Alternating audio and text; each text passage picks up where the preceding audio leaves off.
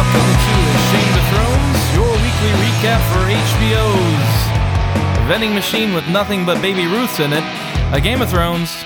My name is Doug. With me, as always, is Brian. Baby Ruth? Well, you don't like Baby Ruth? It's probably, I don't know, my least favorite candy bar. Really? It always seems to be in every... Yeah, why would you get it? Like, I guess Three Musketeers is another one I don't get. When I was a kid, I kind of liked it. Wrong. What? Yeah, it's good. What's the worst candy bar in your opinion? Oh, man. Like an Almond Joy Mound situation? Because I hate both I was of about those. to say anything involving an almond. That's bullshit. That's not candy.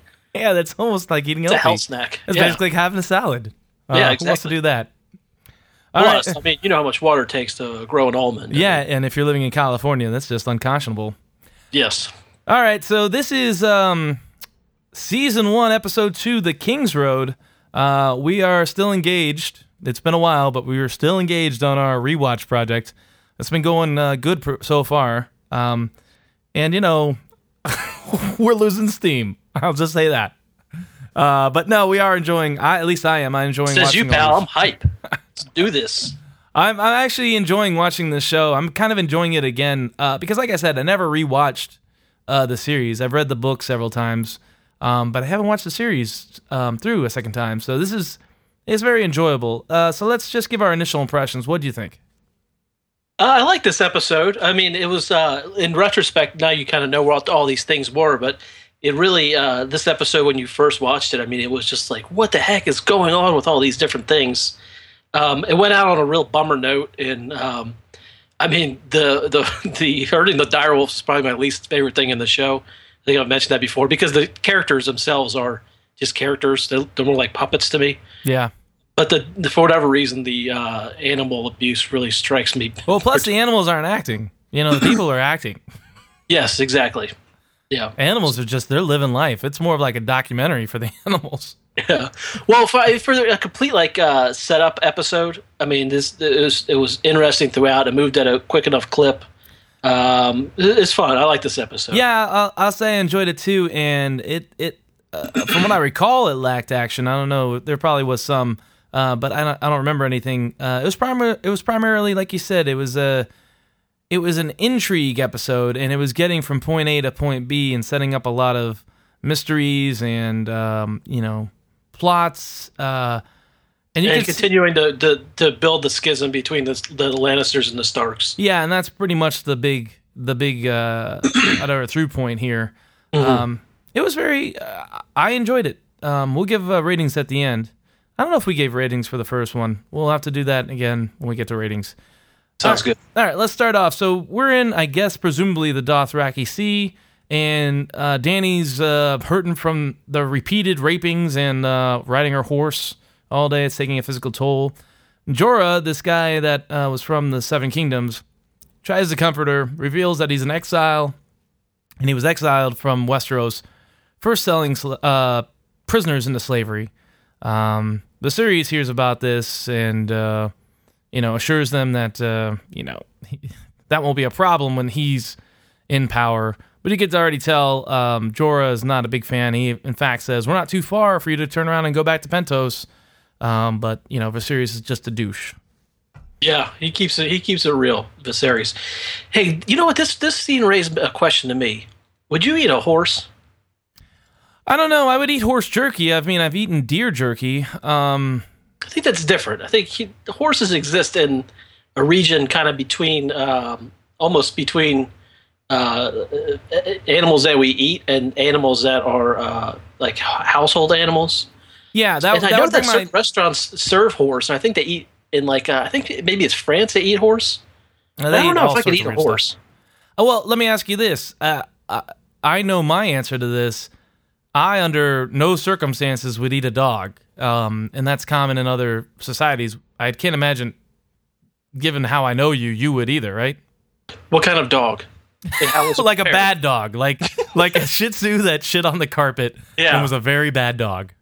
No, I don't think I could eat a dog. But I've never been in an apocalypse either. So right, yeah, exactly. If we were in dire situations or it was the only thing to eat, but yeah. Like salted or jerky anything doesn't really taste like it usually tastes like salt or whatever preservatives they put into the meat to make it last, not being refrigerated. So, I mean, I wouldn't enjoy it. I imagine I would do it. Now, a horse heart, which we'll come to later in the... Yeah, that and I think they describe it in the books as being like real stringy meat. All I imagine is like cold, or like lukewarm beef stroganoff, just the, bits of strings of meat getting stuck between your teeth. It just seems unpleasant. Yeah, speaking of unpleasant, so this scene was really, I think it was just designed to show you that Dany's struggling, so that we kind of see what her arc is in this initial season of she's going from being this beaten down, can't survive with the Dothraki to eventually becoming the Khaleesi. So I think that's what really this scene was about, and also remind us how cool Viserys is. Yeah, I mean, he's pretty cool. But I agree with you, and I think that's the justification the showrunners will use for the unnecessary raping in the alteration in the first episode. They wanted to bring her so low so that they can have this arc. And I mean, it's really what they do to Sansa, too. It's like, this is how... I guess I'm just guessing this is a justification that they would use, is they want to have the female character as low and as powerless as possible before they bring her back up. Which they don't really do to any males, obviously. So, anyway, so then we go back to Winterfell, and we see Tyrion sleeping in the kennel. There's some back and forth between Joffrey and Tyrion, which I think is one of the first real scenes where we get an impression of the relationship between the two of them, where Tyrion's really the only person who calls out Joffrey on his bullshit.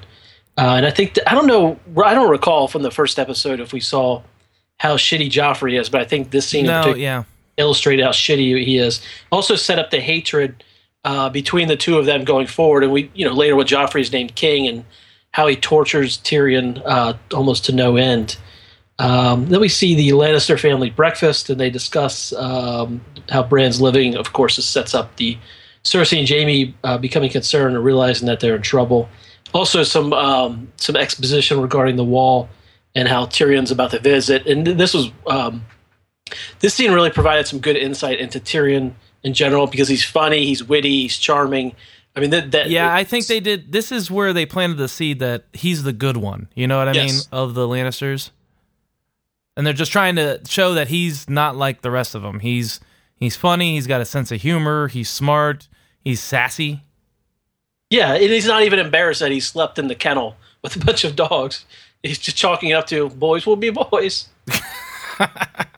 Right? Yeah, absolutely. But yeah, that's, and during that breakfast scene, he reveals that Bran's gonna live, and he looks at both Cersei and Jaime and says something like, I'd be very curious what he'd have to say when he woke up. Like he kind of knows or suspects that his brother and sister had something to do with the Bran's fall, right? I guess I wasn't paying close enough attention to where he was looking. No, he definitely looks, and he says that, and at the end of it, Jaime says, "My dear brother, sometimes I wonder where your loyalties lie." So Jaime caught the whiff of his insinuations. How would he even have any clue of that? That's what I'm saying. That's unless, like, if you're a first-time watcher, you might think, well, they may have killed a few people defending their incest. Because it seems like I know Tyrion knows, or we find out he knows later. But yeah, I didn't understand why he would even suspect Cersei or Jaime of having anything to do with Bran's coma or his current condition. Yeah, that'd be a lot of pieces to put together. Yeah. I don't know. I mean, the simpler explanation of Occam's razor. I mean, the kid fell. I mean, that's real simple. Yeah, I mean, people can say all they want about how he was sure-footed. This fucking kid thinks he's Spider-Man, scaling walls of buildings. Right, but if you go back and watch it and pay attention, Tyrion says it staring into his breakfast and then looks up at, Yeah. So he does it intentionally, or at least the filmmakers filmed it that way. I think they're providing way too much prescience then. I just don't. I don't see how he could have had any. I agree. I thought once again, I thought it was strange. That's why I mentioned it. So, And then still at Winterfell, Cersei goes to visit Catelyn as she's watching over Bran. Cersei has this humanizing moment that's just not in the books at all, where she says she lost her firstborn son, who had black hair. Ding, ding, ding. Now, I don't know what the point of this divergence is, besides to humanize Cersei and to bring to hint at the mystery, or the intrigue of the incest bastard mystery, which is going to dominate this first season here. But I guess that's the only reason to. Why did you think they added this extra bit between Cersei and Catelyn?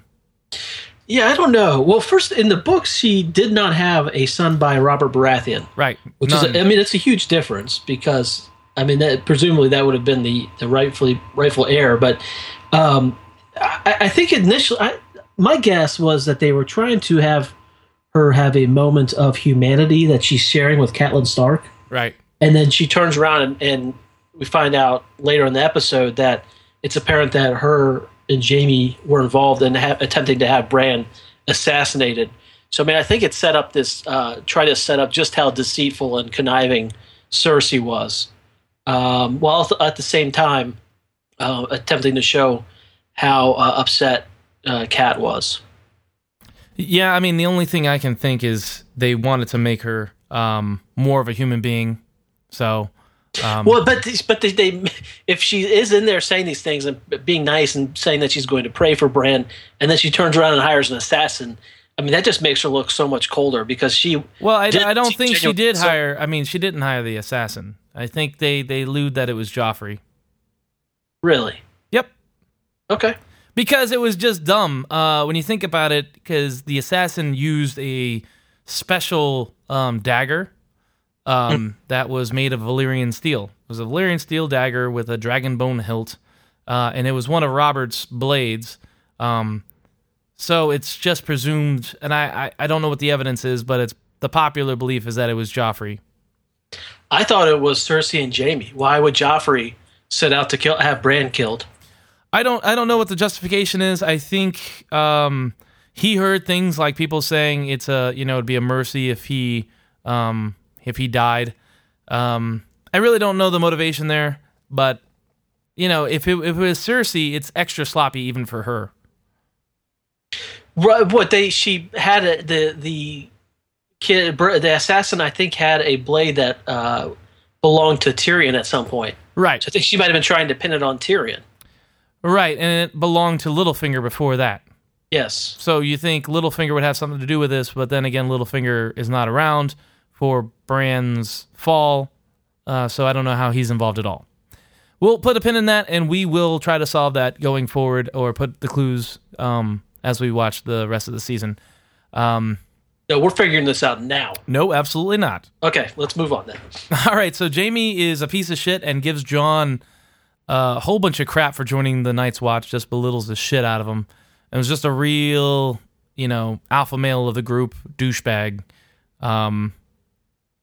Just basically saying, he does say, oh, if you didn't make the right choice, it's no big deal. It's only for life. Yeah. Which is fine because Jon gets a second one, so. Yeah, you're a super noob. And also the interaction between the two, I think, gave additional insight into the Brotherhood because, thinking back from the viewer perspective at this time, we've heard these terms thrown around like the Brotherhood and taking the black, but yeah, we still have so little clue that the continued repetition of the exposition, I think, is helpful for making sure that the viewer understands, or at least thinks they understand, even after they go and read the recap on Wikipedia. Right. It's still so dense that when you read the books, you can kind of go back and reread the page again, and then maybe go look it up, take some time to digest it. But the show moves at a pretty breakneck pace, so the repetition of these themes really helps. I agree, and I think this is the first time that we get maybe an inkling that the Night's Watch isn't what Jon thought it was going to be.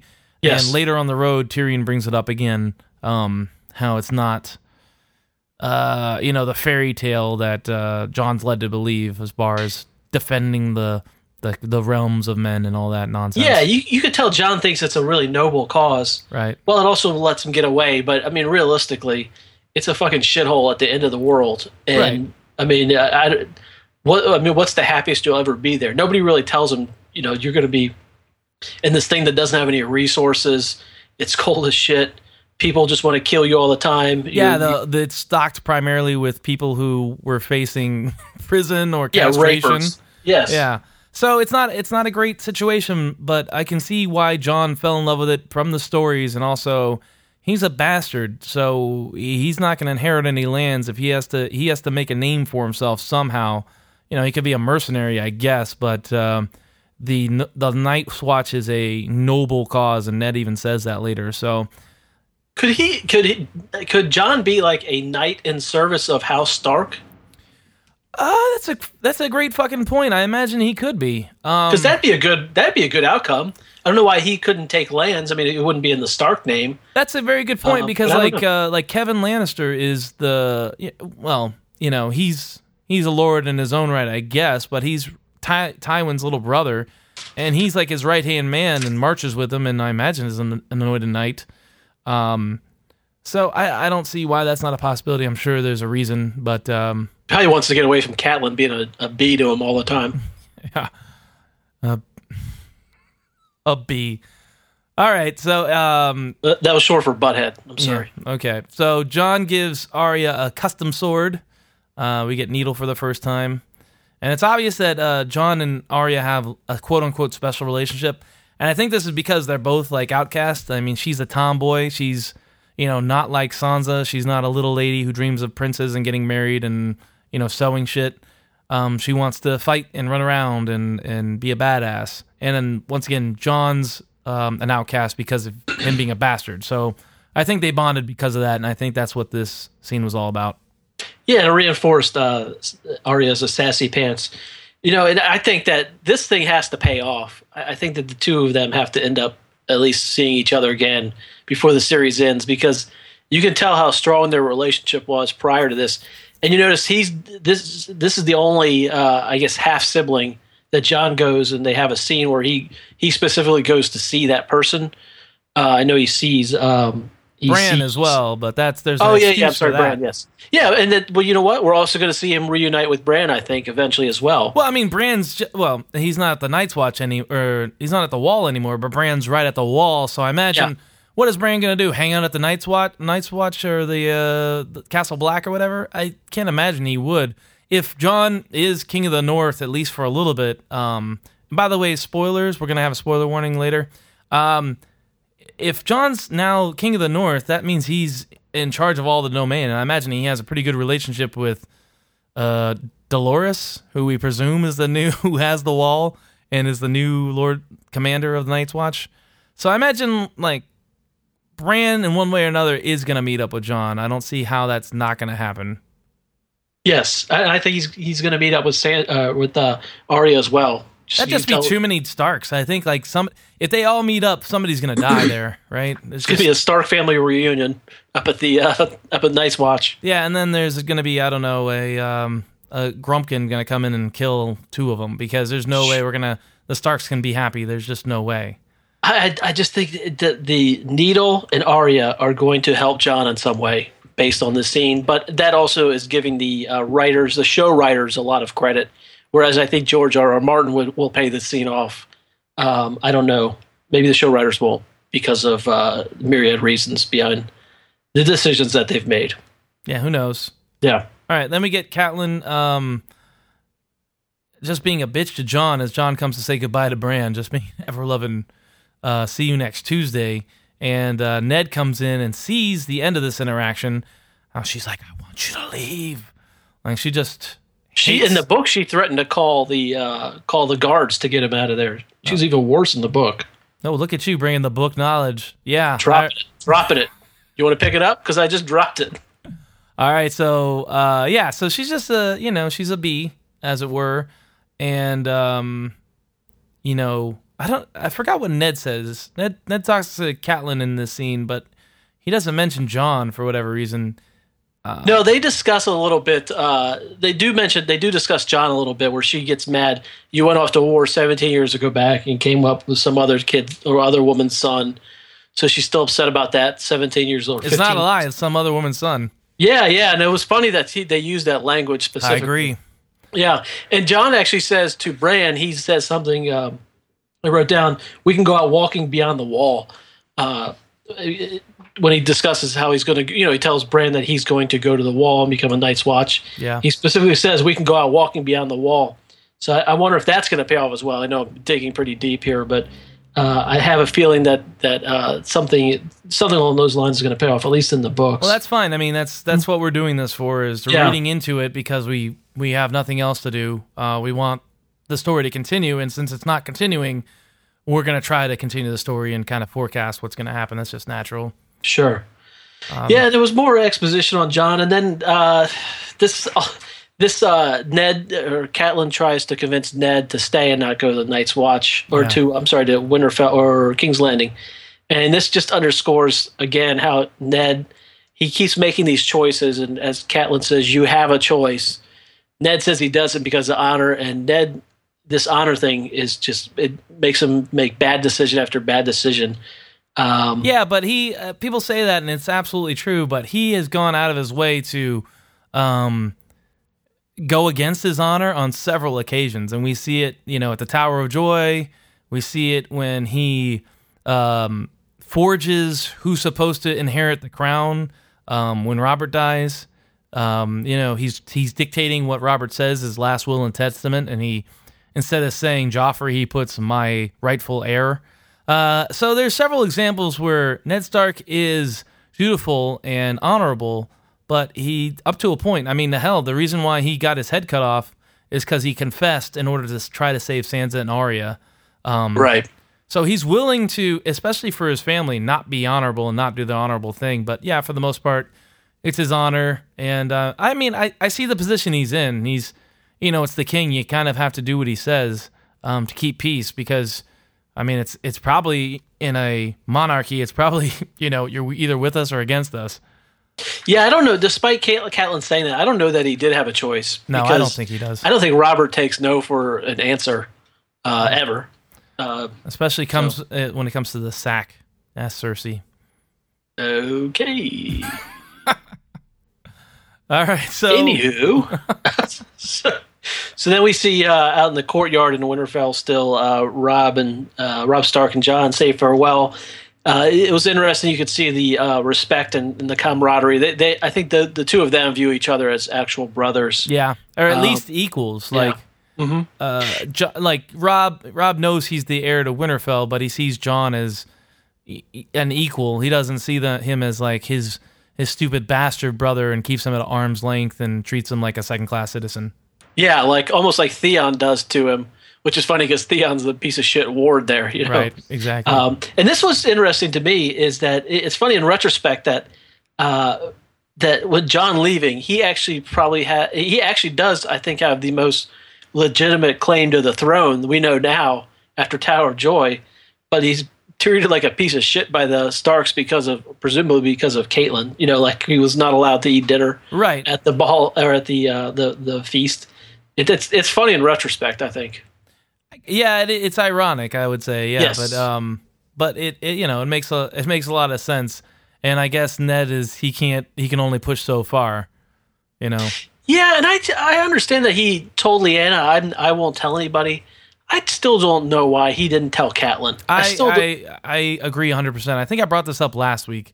Yeah, I mean, it's just a plot device. I mean, they had to do it in order for all this shit. Because if Catelyn knew, she wouldn't have been treating Jon like shit this whole time, and he might have just stayed at Winterfell. Right. Obviously. Exactly. There needed to be some conflict. So I understand it from a narrative perspective, but at the same time, you're absolutely right. He should have mentioned it to at least her. Yeah. And he didn't even have to tell her. He could have just said, I cannot tell you what is going on here, but let me just tell you this is not my son. Right.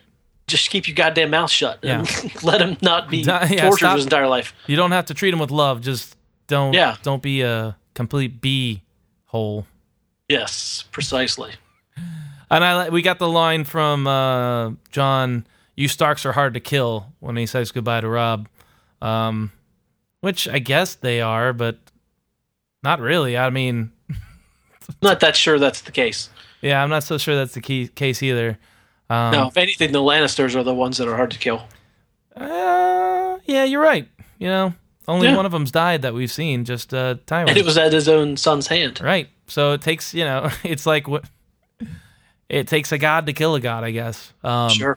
So they all head out, both the people that are going north and the people that are going south head out to leave Winterfell, and at the fork, John and Ned have this moment, and John starts asking about his mother. Is his mother still alive? Blah, blah, blah. What about my mom? And Ned says a classic, next time I see you, I'll tell you all about your mother. Yes. And this was in the book as well. So this is the greatest, go fuck yourself, audience. You will never get this. So, I mean, we obviously know about his mother now, but, it's just, I guess it's part of the drama. Just right. If they would have seen each other again, maybe a lot of things would have happened, or a lot of things John wouldn't have joined the Night's Watch, for Christ's sake. You would have thought, I don't know, Ned should have told him, if John is going to go to the Night's Watch and make a huge life decision by agreeing never to have kids or hold lands, basically not be a lord, he should have said something to him about his parentage before that happened. Well, this is my theory on this thing, is that the reason he says I can tell you afterward is because John at that point will have taken the Black. And so at that point, he can't be assassinated by anyone because he's a member of the Black. He's forsaken all of his inheritances and all that shit. So basically, after John goes to the Wall, then he's no longer a Targaryen, and nobody will come after him anymore. And so Ned specifically waited to that point to tell him the truth. I guess. I mean, that would keep him safe, but at the same time, he's either a grown-ass man or he isn't. And I guess Ned is still treating him like a child, and he's about to make a grown-ass man decision about spending the rest of his life with the Night's Watch, not knowing who he is.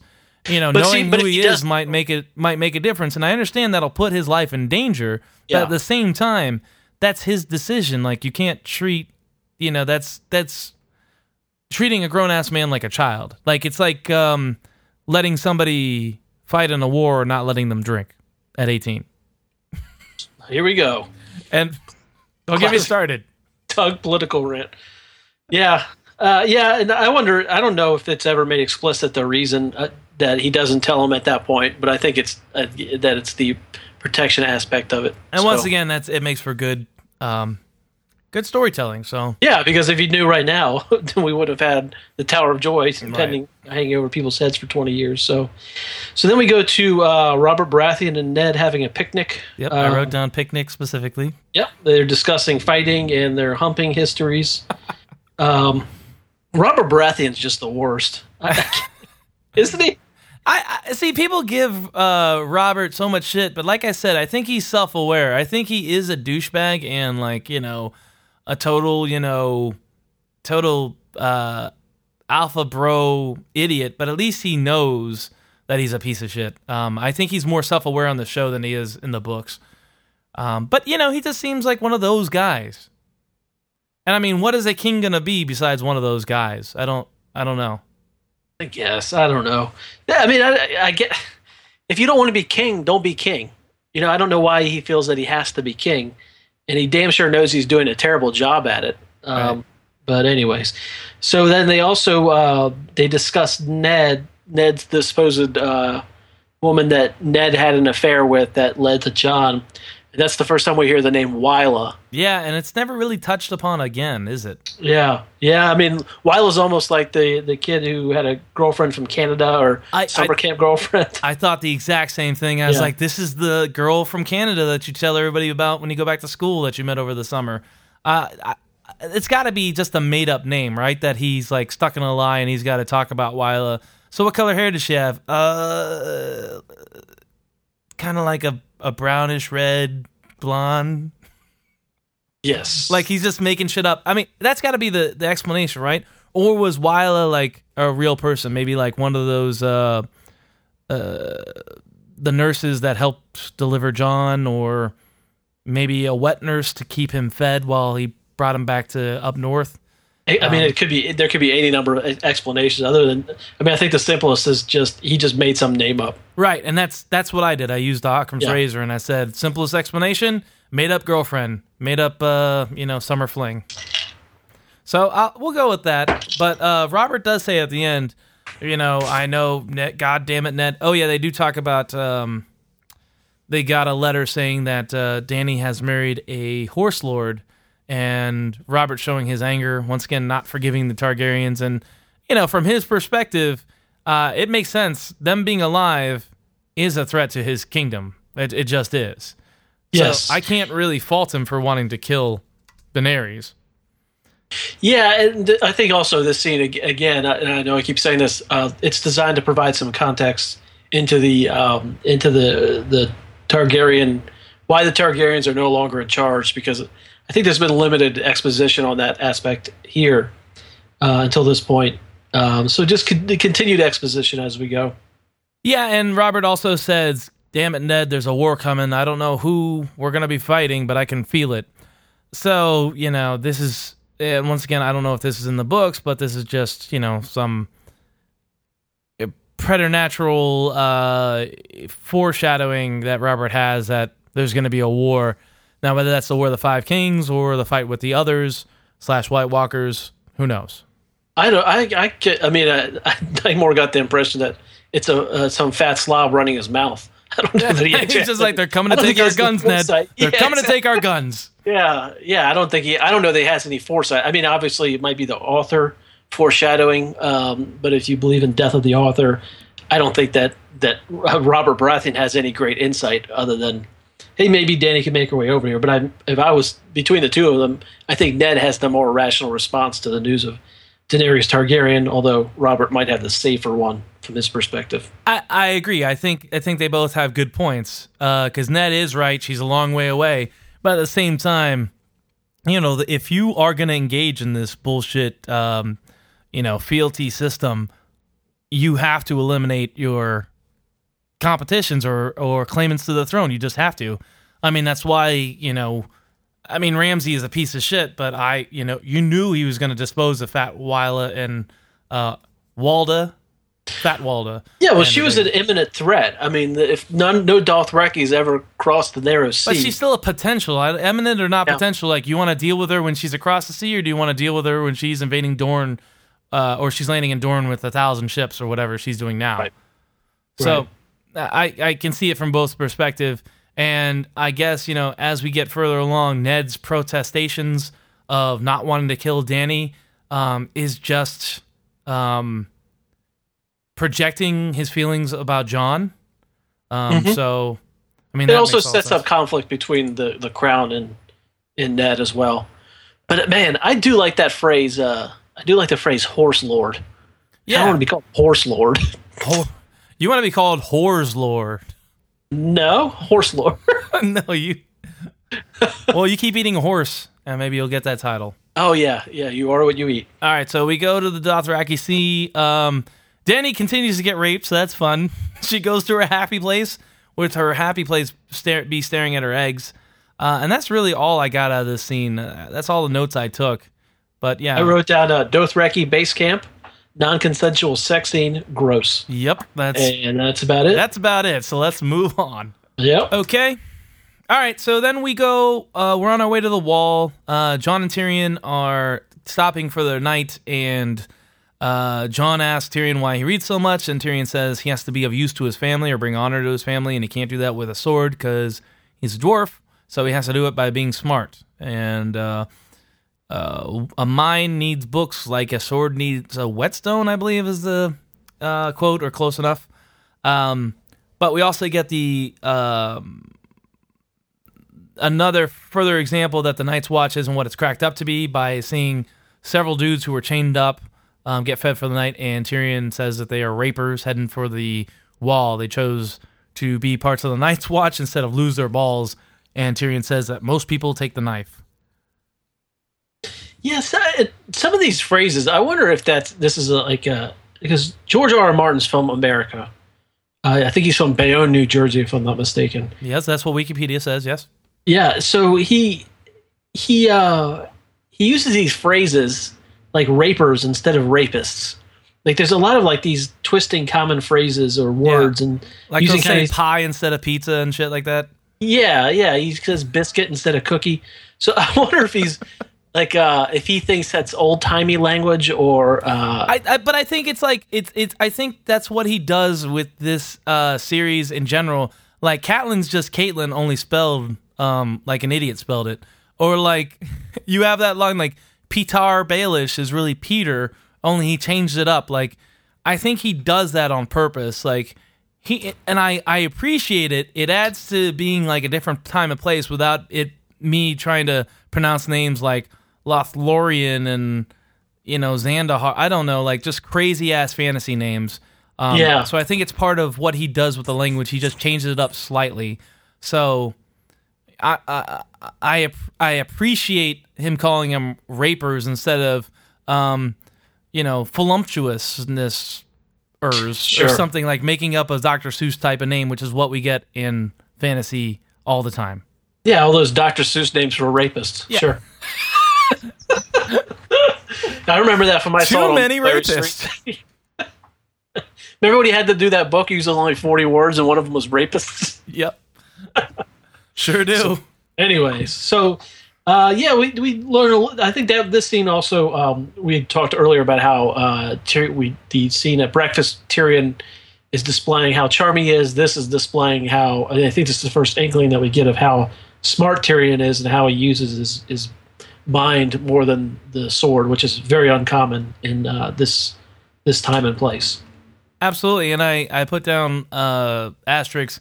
These are two Targaryen bastards, possibly, just having a conversation, and Tyrion is kind of acting like the big brother, which he potentially could be, or uncle if the rumors are true. So the rumors are that the Mad King fathered Tyrion on Joanna Lannister.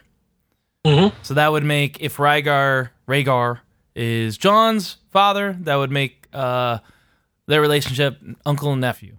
So Tyrion is definitely taken a kind of like paternal, like a paternal vibe with Jon, and that's, he said that earlier last episode when he was talking about, never forget who you are. You're a bastard. The rest of the world won't.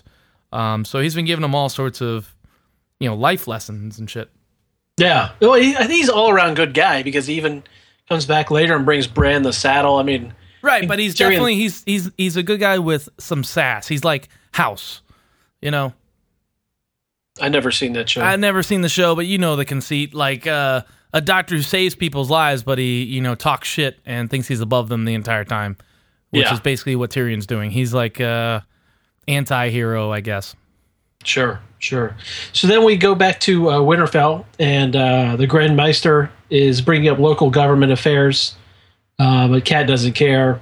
Robb decides he's going to take care of business. Robb and Cat discuss some issues, and then Robb spots the fire. Of course, that's when the assassin runs in, and the assassin uses the classic line from Clerks, "You're not even supposed to be here today." Yeah, and then it's his day off. Yeah, exactly. There's a little tussle. Bran's direwolf shows up and just rips the neck out of the assassin. Yep. So this is another situation where direwolves are important, and later on, direwolves are not important at all. No, because later on, giants and dragons become important. And going back, I really didn't care when we watched the Battle of the Bastards. I was like, oh, I like to see Won, but Won didn't do a goddamn thing in that fucking battle. What he did of most importance was knock down the door to get into Winterfell at the end. I tell you what, I think I'd rather have had Ghost in that situation. I think because the show has set up the importance of the dire wolves, especially in these first couple of episodes. We're just 2 episodes in, by the way. And the direwolves seem to be of great import. Later on, Sansa loses her direwolf, and it's of great import. That it seems like such a backsliding thing to do, to dismiss them like they're not even there. Like they only show up to die. Yes. It's very unfortunate. So this is your weekly Doug rant. Direwolves are people too. They're better than people. Probably, yeah. Yeah. So then we go back to Horsey Base Camp, and Dany's talking to her attendants. They're discussing dragons. I think that's one of the first hints that we get that there were dragons, or there might be dragons, or at least the mythology of dragons. And then she dismisses all of her attendants except for the one who's going to give her some The sex white ed one. lessons. Yeah, knows how to bang. Not much to this scene. Yeah, I will just say that like we get the backstory that some people think is the explanation for the long night and how Westeros is a post-apocalyptic world. Essentially, that dragons come from the second moon. Essentially, the sun blew up the moon, the second moon, and launched. It blew up into 100 dragons that fell to Earth, or 1,000 dragons. People are saying that this is the idea that a comet or an asteroid hit the second moon. It resulted in a meteor shower that plunged the world into darkness because of all the soot and ash that fell to the Earth from the debris. This is also, they're saying that's how dragons are made, just because, they're on fire. All the meteors, when meteors enter the Earth, they're basically rocks that catch on fire because of the friction of the atmosphere. And this is also one thing that people point to that explains the crazy seasons. Like this absence of this second moon has put the planet, whatever it is, not Earth, into a strange orbit that is causing strange seasons. What do you think about all that crazy bullshit? I think this is so far beyond the scope of the show. There's all these theories, and you go back and read the old books before this, and look at the maps, all this shit. Yeah, maybe there's something to it, but Jesus Christ, what are you doing with your life, man? I didn't come up with this theory. I will tell you that. No, I'm not referring to you specifically, but I don't know. I don't care what happened before the book started. I mean, other than what's germane to the actual show. Some of this stuff. Some of this is just nerd shit, right? It's so far beyond nerd shit. There's not even labels for what it is. I just thought it was. I don't know. I like the speculation. I like the craziness. I like people trying to tie everything together, and I guess George R. R. Martin's been quoted as saying, "We will find out why the seasons are irregular." I didn't know that during the course of the story. So maybe this is a part of it. Maybe it isn't. We'll find out. But I just thought that was a nice explanation. But yeah, you should read. You should watch either. Don't read anything because that takes way too much time. Watch some YouTube videos about people that have these theories, because it's quite interesting. Because all the people that they talk about, obviously there was some kind of night. Just the common mythology is there was a long night, basically a time when winter lasted for 1,000 years, or essentially the sun was gone, and then people retreated underground. Like you have all these situations of people living underground. Like at Winterfell, there was hot springs, and there's the crypts that go down and down and down. You have the Children of the Forest and Bran living underground. You have Casterly Rock, which is basically a mine. So there's all these hints that people lived underground for a long time because of a long night or apocalypse. So I just think it's fun. I'm sorry, I don't know if I'll get to those YouTube videos. I have anything else to do. Right, like playing Pokemon Go. Yeah, sure. I'd rather walk into traffic playing that. No, it's just so much, and I'm glad to hear that he might confirm some of this stuff. But I don't like to go down rabbit holes that deep where I don't know if there's going to be an answer. Yeah, but do you appreciate a lore in the world? I tend to skip over or not pay attention when they tell these bullshit stories. I know that a lot of people want to go that deep, and good for them. I know I'm contradicting what I just said. I can understand it's fun. And like I mentioned before with a lot of the walking stuff, where if it's not germane to what's happening right there in that scene, I just kind of tune out and I don't spend the time to go back and think about what this could mean. I don't know. I mean, I see that. I just think, if it's just, once again, we're examining this. The story, the plot is not moving forward, so of course we're going to pay attention to what the drapes look like, and we're going to ask, does the carpet match drapes? We're just going to do that. So that's what's happening. So we go. Terrific analogy, sure. Terrific analogy. All right, so we cut back to the road to the wall, and for some reason, Benjen, Tyrion, and Jon are riding ahead, and we get our first look at the wall, and it's a massive structure of ice.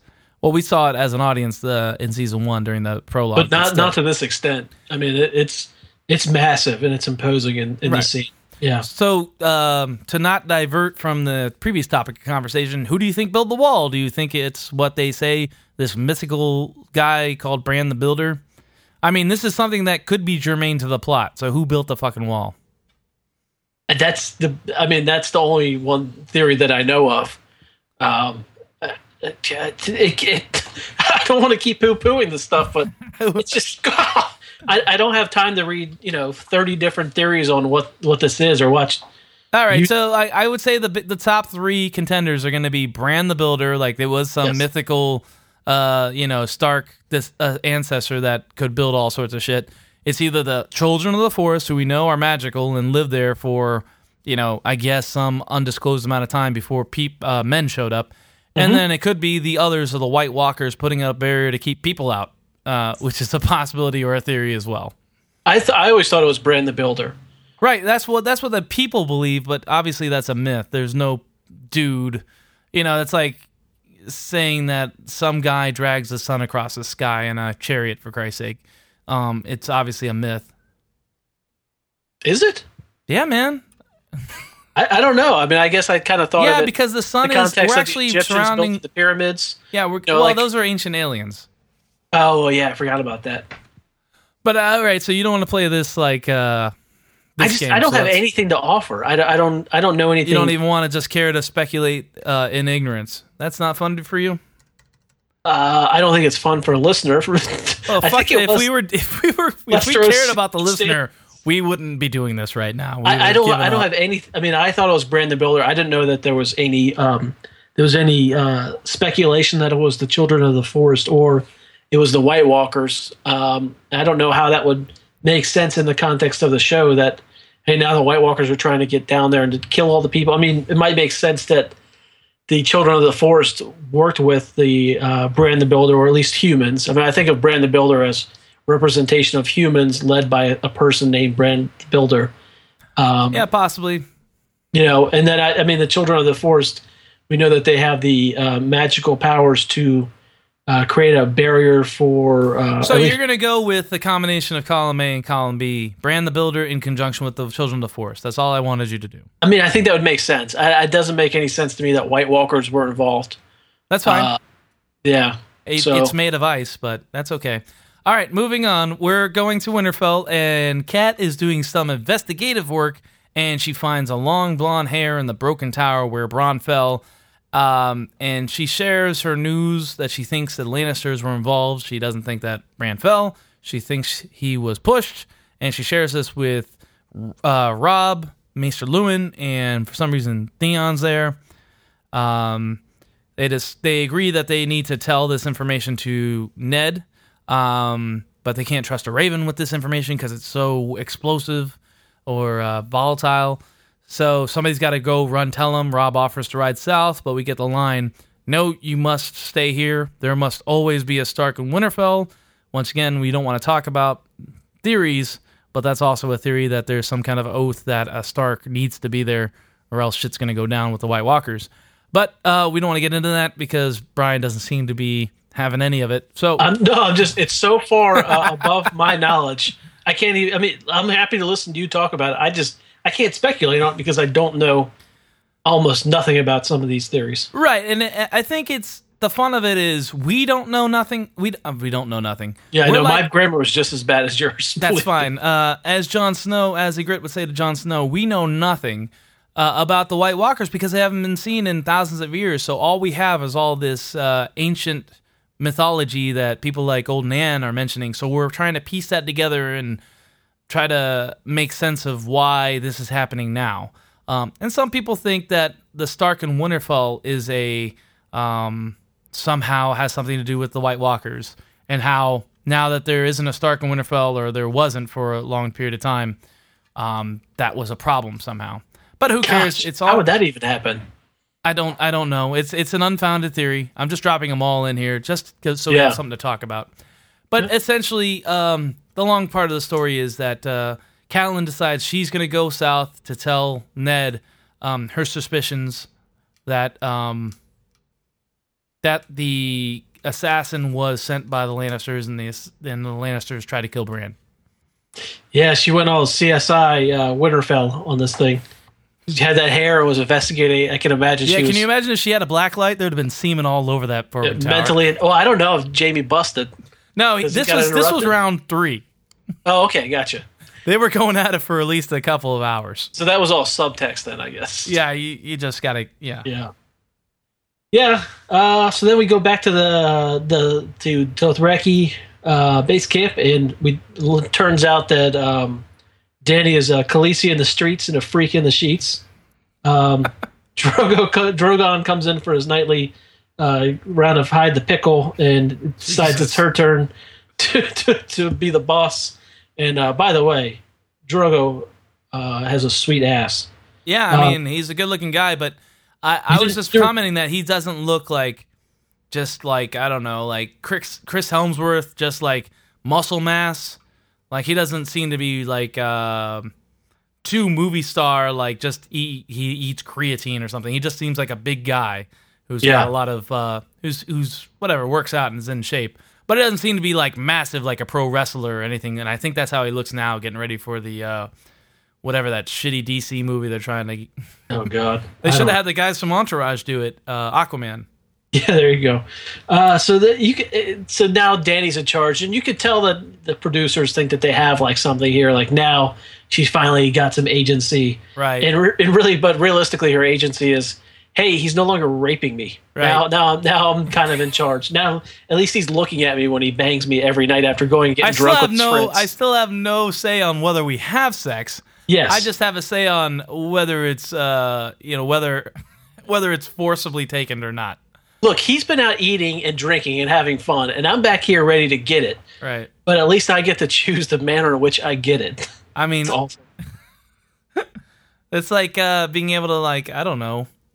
I can't even come up with an analogy right now. Oh, I was waiting for a badass metaphor. I was going to make a horrible analogy. It's like, now I can set the stove timer from away from the house with my iPhone. It's like she had the vacuum, but now she has a Roomba. But she's still responsible for that floor. Absolutely. That's much better than what I was going to come up with. So that works.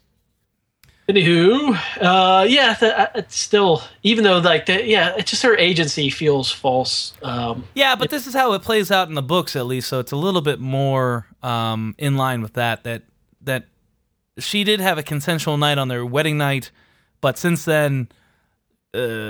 She's still like a, uninformed child. I mean, in the book, she's like 13 or something, so they aged everybody up in the show.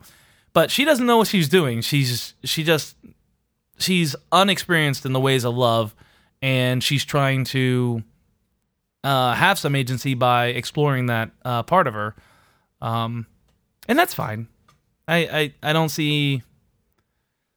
I just question. You're absolutely right. I question how much of I don't know, empowering this is for her. Yeah. Well, moving forward, it does seem like after this scene, although it's not part of this episode, Khal Drogo does take her more seriously, and she becomes not just what she was before. I mean, basically a real doll.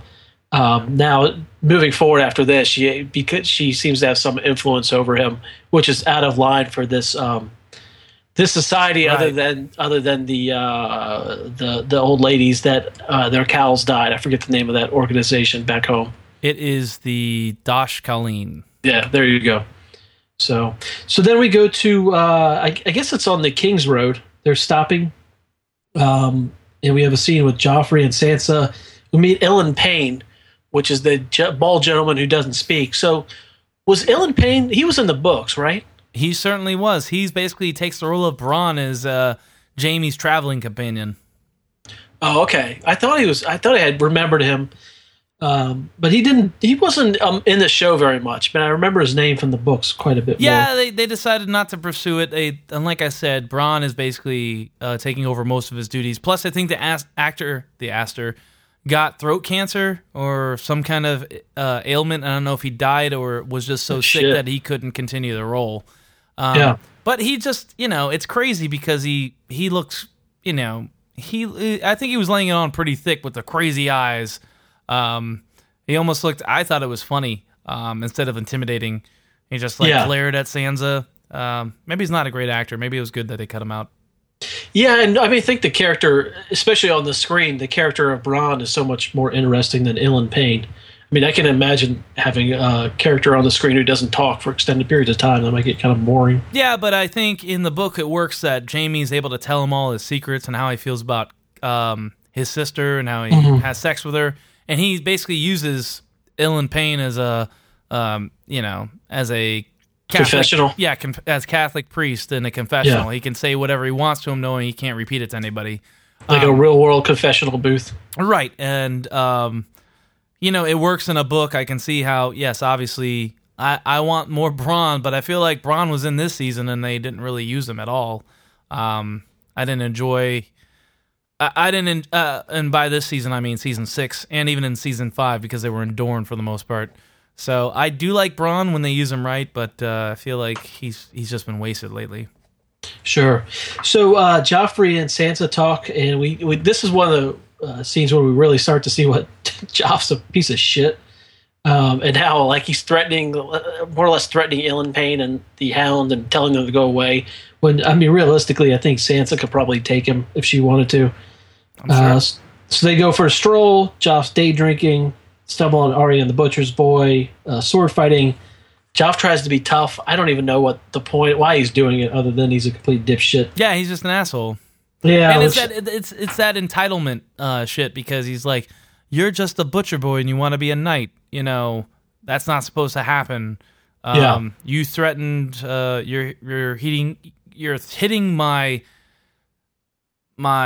bride's sister, and you're just a butcher boy. How dare you? He's just asserting his dominance for no reason. I guess he's an asshole. He's a little asshole. That's all there is to it. Yeah, I guess so.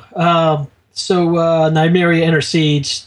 Joff is a crying bitch. Arya Arya throws the sword into the lake, or into the river. Then that kind of ends. Or we know Arya's hiding in the woods. She's found, makes Nymeria run away.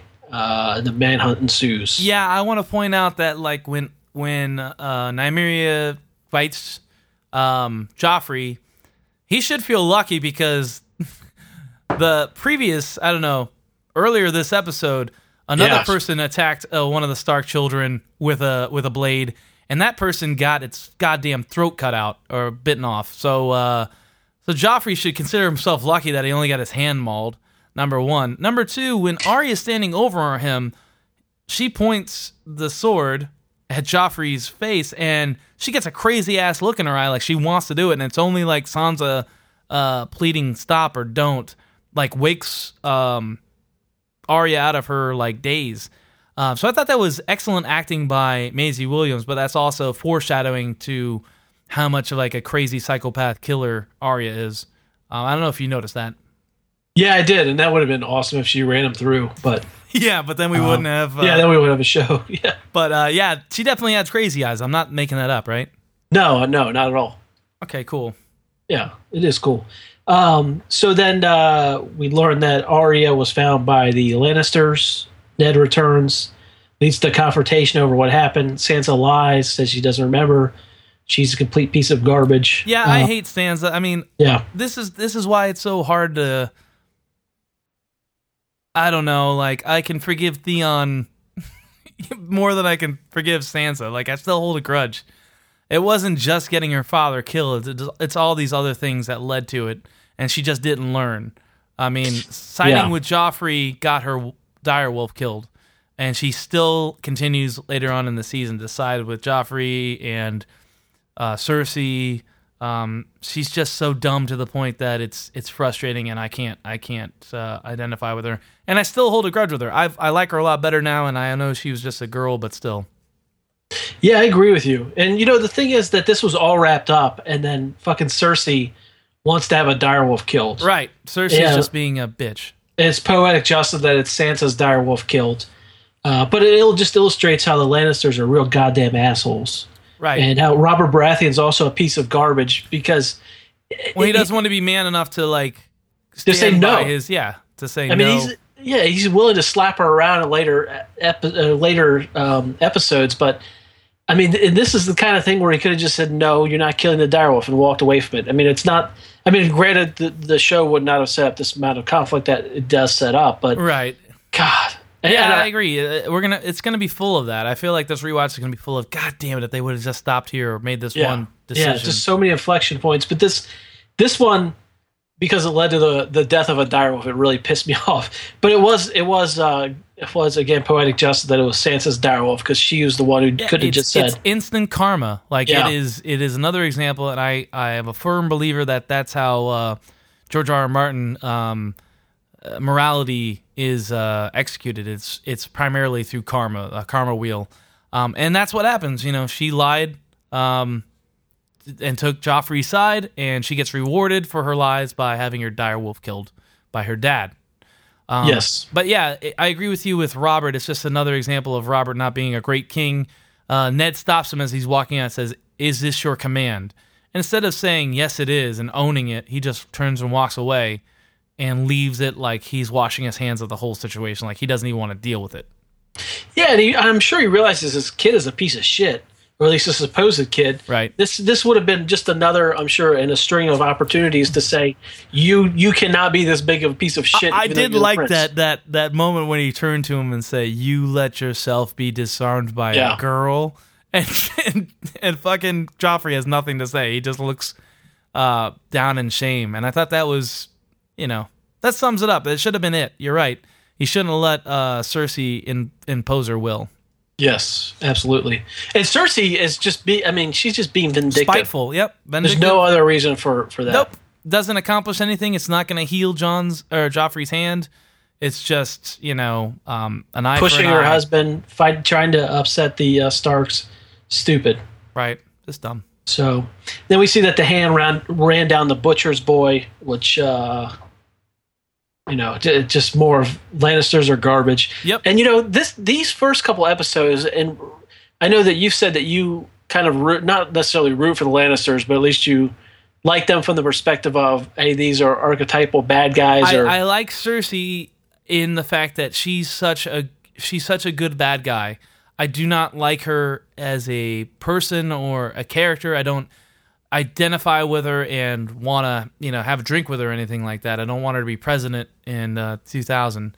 But I think she is a good bad guy. And I was upset in season 6 how she was just, so pushed to the background. But obviously that was done for a purpose in the show. To show her ascension. She was coming out of nowhere to be Queen Badass. So I'm looking forward to season 7, her having some more power and at least being so much more of a piece of crap. Because, this is a dick move, but it's compare Cersei in this scene getting Sansa's direwolf lady killed to, let's say, Ramsay, a bad guy in season, 5, 6, 4, whatever, being cartoonishly evil and killing Rickon, toying with him, and Asha. I could go on and on. Right. So I think Cersei is just a better bad guy. Yeah, I got such a bad taste in my mouth in these first 2 episodes. The first one ends with shoving Bran out the window, and then this one ends with killing the direwolf. I agree, which is why I ask why they put that humanizing moment where she talks to Catelyn about how she lost her first son. Like, that's a sympathetic story that she tells. Like, who is not going to identify, even if you don't have a kid or never, we're a parent, you can just imagine what it'd be like losing a child, and that's a horrible thing to experience. So instantly you give Cersei some sympathy, but then any sympathy that's been given has been removed immediately. Like, well, it's not, because, again, I think it makes her look more cold-hearted. She's going in there and telling this lady she's going to pray for her kid, and then turns around and tries to have him assassinated. Of course, we disagree about the source of the attempted assassination. Right, but regardless, she knows that she's responsible for what happened, even if it's not taking actions going forward. But yeah, it's just curious that they try to humanize her, because I think it's completely ineffectual because of what happens, here. Right. She's a monster. Yeah, and I never, because of these first couple episodes, I'm realizing in retrospect, I never even really rooted for her as a villain. I like I said, I think I root for her as a villain compared to what we get later with villains like Ramsey. Sure, one of the worst villains ever in a television show. Yeah, it's just like I said, cartoonishly, pornographically evil. Yes, and not realistically evil like Cersei is. Cersei's just an entitled, vindictive person with a lot of power. That's scarier to me than some cartoonish guy that enjoys peeling the skin off of people and genitally mutilating them. I don't know. I think it's more believable. Cersei's more of a believable bad guy, so that's why I enjoy it. Sure. Yeah, I agree with that. All right, so where do we go after Lady gets it? I believe that's it. Oh yeah, because Bran wakes up, right? Oh yes, actually, to be honest with you, I turned it off before the execution of the direwolf. I can't take it. Well, that's when I came. So, Jesus Christ. No, but it was a heartbreaking scene. I remember being traumatized by the first time. I just didn't need to see that again. So then, yes, I did not actually watch, I guess, the last few seconds of it where Bran awakes, but I remember that actually happens. Yeah, and it's really rough because Ned knows what he's doing is unforgivable, and it's it's another thing where is he doing it for honor, or what is he doing? Is he doing this against his honor? It's just a tough spot for him to be in. But yeah, it's a no-win situation, and he wants to take responsibility and own it. So I give him credit for wanting to do it instead of some stranger killing Lady, but still, it's just fucked up. But once again, you should feel fine with Lady dying because direwolves don't matter in the show. Yeah. Right? Yeah, because the showrunners, Michael Victim, as the season went along. Yeah. As the show went along. Right, so it's not a big deal that Lady dies here because the direwolves basically don't matter. Yeah. Right? I mean, obviously, sure. I don't want to see I don't want to see a dog die or a wolf die in any show because, once again, animals are and once again, this is from a guy who eats meat. So nonstop. Nonstop. You said he'd eat a horse earlier. I would eat a horse. I would eat a goat. I would eat anything. But but seriously, coming from a guy who eats meat, it's just I don't. I think of animals as completely innocent, and it's not like I believe in original sin. I just think that people are in more control of their lives. So when a person dies, they're not a innocent. Unless they're a child, they're usually not a wholly innocent person. They've done some things that are bad. They've lied. They cheated. Even the best of us. But animals, I think, don't have any of that. They don't have any guile or evil in them. So it's rough to see an animal killed on screen. I don't know. Chimpanzees are pretty mean. When they bite people's faces off, I believe it. Bite their face off. And by the way, if you haven't seen Face Off, you should definitely see it. It's a great John Woo film. But anyway, yeah. You say that like there's not a great John Woo film. I did watch. I can't remember. Hard Boiled. I saw it in a theater not too long ago. I think in Boston before I left. At the Brattle Theater. Shout out to Brattle Theater. And it was bonkers. It's crazy. Yes. Like a hospital gets attacked, and a guy is running around with an infant in his arms, shooting people left and right. It's absolutely recommend. I can't recommend it enough. So yes, check out Hard Boiled. But before you do that, check out Face Off. All right. Anything else to say about this episode? No, I don't think so. All right, give me your sandwich rating. Oof. It's tough because there wasn't a lot of action. But there was a lot of good setup, and we're not on a down note, though. So I'm going to give it a grilled cheese sandwich. Okay, that's pretty good. I'm going to give it a, not a 4. I'll give it a 4. I'll give it, Whoa. I want to say 3.5. So I want to say this is better than average. I'll go with 3.5. Fair enough. I enjoyed it. I enjoyed this episode. It was completely fine. A lot of gear turning, but overall great stuff. Yes, agreed. But I don't think you can blame them for gear turning at this point, because they have so much to set up, because it's such an immersive world. You know what? They should automatically have an extra point because there's no Dorn in any of these episodes. I can't do that, because I take the stance that Dorn being omitted is something that we are looking forward to, or we give a plus sign about, because they fucked it up. It's not like... True. Dorn isn't bad in and of itself. Like, in essence, Dorn isn't bad. Now, obviously, I consider Dorn just like the Iron Islands. I think they're secondary houses that I really don't care about, and were introduced too late in the story for my taste. Yes. But that being said, the way they handled the Iron Islands seemed to be much better and with a lot more care than what they did to Dorn. So when people are like, "Oh, thank God Dorn wasn't in it," that's because they already fucked it up. I don't want Dorn in it because I know it's the Dorn that was produced. It's not, you know what I'm saying? Like, yes. All right, great. So as long as fair. you understand, I don't feel the need to elaborate. So, all right, that's it for this episode. Thank you guys for listening. The few of you that are left, we're gonna keep doing this for whatever reason. Please give us some encouragement by, let's say, rating us on iTunes, writing reviews. You can visit us at ashamedofthrones.com. You can even email us at ashamedofthrones@gmail.com. I haven't checked it. I don't think we've got one email. So give us some feedback. Let us know how we're doing. And if it's negative, I'm going to reply, "Go fuck yourself." So for Brian and everyone else here at the Ashamed of Thrones crew, we're saying goodbye and see you next Tuesday. Brian, nothing? Bye-bye! Bye, guys.